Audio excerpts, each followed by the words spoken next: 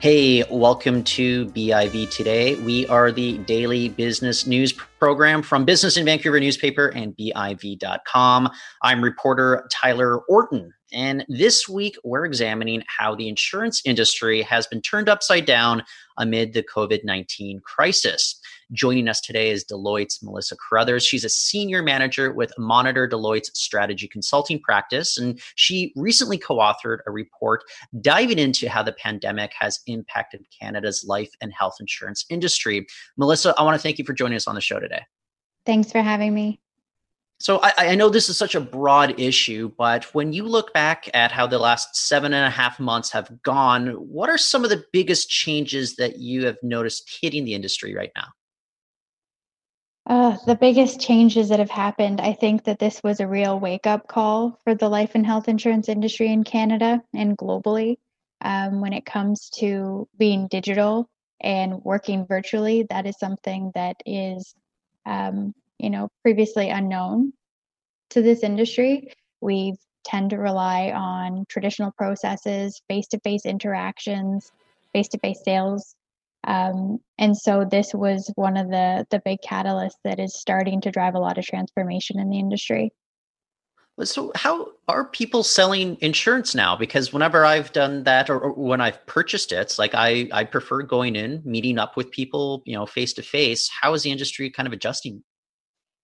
Um, Number of ways. They are still meeting with clients through an advisor. That continues to be the primary sales channel for life and health insurance. But it's through video calls or on the phone. I think a Yeah. lot of consumers still really value the advice that advisor channels provide. Uh, Insurance is complicated, right? And it's not something you buy on a regular basis. So they're just continuing to do it through Zoom chats and sharing screens. Yeah, So has there been additional pressures put on the industry to adapt with regards to, say, technology? I think, you go back, 8 months almost, and it seems as if everybody had to kind of figure out how to work from home. But I'm wondering if there's going to be additional thought processes put into it because the insurance industry is so unique. definitely. Um, One of the biggest challenges was on the continuing momentum of new sales.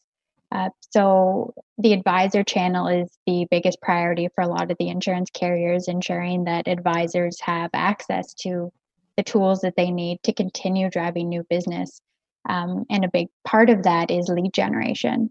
So helping the advisors prospect, providing advisors new e-applications, um, tools that will allow them to continue to meet with new customers, those that they had been in discussions with pre-COVID, to be able to get their applications in and continue the momentum in the market. Yeah, you bring up lead generation, and if everybody is almost kind of like clamped down in their own homes, not as much elbow rubbing as there once was, right? Yeah, definitely. So social media has become a really big avenue for that. We also know that a lot of people are actually looking for life insurance, especially within the first couple months of COVID, health and life insurance, because it's these type of events that prompts people to think about, am I covered? What happens if something happens to me or happens to my loved ones? Do we have the right protection? So we actually saw a spike in certain product lines that were generating new interest from consumers. So, advisors do have the opportunity there, but they do need to evolve how and where they prospect. So, do you anticipate that we would get, say, products specifically geared towards addressing COVID-19, or would they be in kind of just broader, say, I don't know if I'm using the right term here, but like broader portfolios that people would be investing in? I don't think it's necessarily COVID specific coverage, just because in Canada, our health system, largely has us covered under universal health care. But it's more about reigniting and, the need and the value of insurance. Because I think that that's something that has kind of fallen off the table a little bit with the millennial demographic. We don't always see the value in life insurance, with people getting homes later and not having mortgages that they feel the need to cover. Um, getting married or having kids later, all of those demographic changes and lifestyle, like typical milestones in someone's life, those trigger the need for life insurance. So this is just, kind of re-energizing that again, bringing it back to top of mind. So, have there been, say, policy revisions that have become necessary over the last few months as a result of the pandemic? What do you mean by policy revisions? Well, looking at what policies that people might actually have right now, and then people are coming back and say, "Hey, I need to kind of change things up at this point." Yeah, there would be that, and then there would just be brand new policies. The issue that most carriers and advisors had throughout COVID, at least the first little while, were for higher face amounts. So a lot of typically when you go through a policy that is above 2 million or 3 million, you need to go through full underwriting still. So you're actually going in and getting urine and blood testing. Well, a lot of the areas where you would go to get that type of testing had closed down because of lockdown measures. And so advisors weren't actually able to process those policies with insurance carriers. So what happened was a lot of the insurance carriers adjusted their underwriting guidelines to be able to still generate a policy for certain segments, so healthy individuals under a certain age threshold, and increase their limits up to, on average, it was a 2 million face amount. So those people that would have preferred to have a larger face amount policy during that time, they just delayed the face amount for above the 2 million. So they would probably be going back for a policy revision or getting a laddered policy at a later point in time. But as we find ourselves, working from home a lot more, we're maybe not as engaged socially. Some people might be under financial hardships. Will mental health considerations have to, I guess, come under even further consideration moving forward as a result of the pandemic? Absolutely. But where we tend to see a greater emphasis on mental health, at least in the insurance context, is within group benefits. That has become, a primary focus when you think about disability in the workplace, being on leave. A lot of absenteeism, even pre-COVID, was driven by mental health. And so as soon as, COVID-19 hit, it was no surprise that concerns around the mental health and of Canadians was even more paramount for group benefit carriers. And so you'll see that a lot of them have launched partnerships with the likes of Maple and Dialogue and other virtual care providers to ensure that members within group benefit plans have access to virtual care.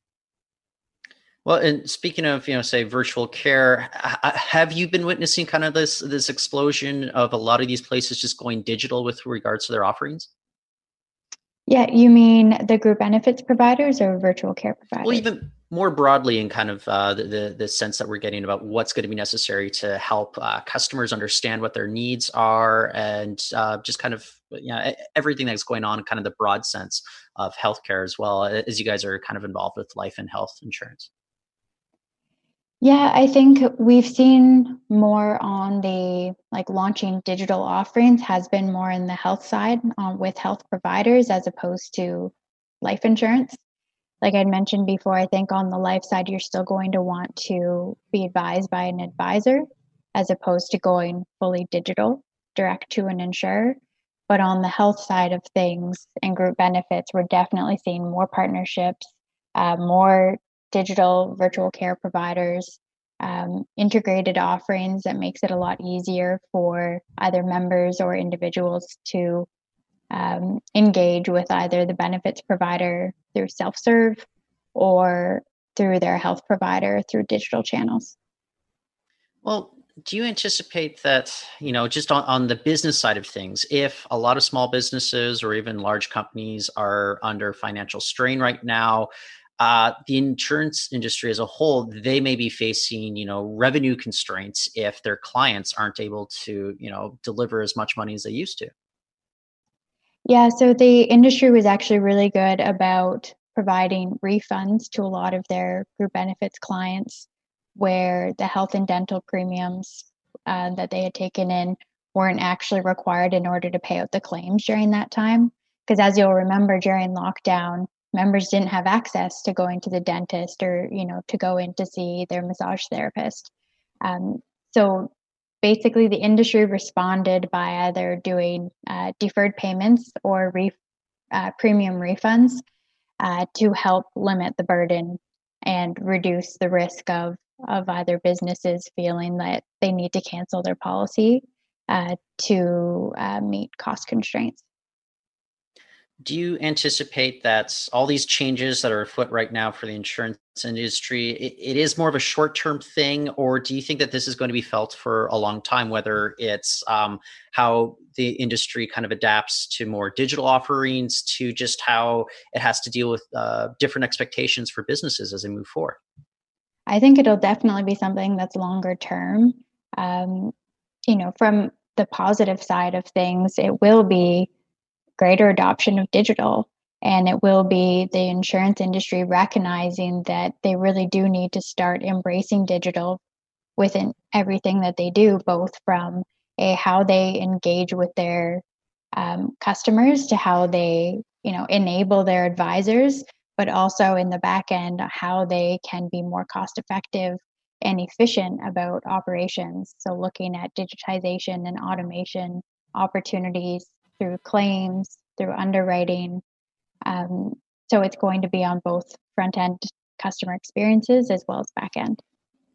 Well, maybe I'll leave you with this question as we wrap up here. But if you had to give a letter grade to how the Canadian industry has adapted to the pandemic, I don't know, do you give them an A, a B? What's your sense right now, 8 months or about 7.5 months in?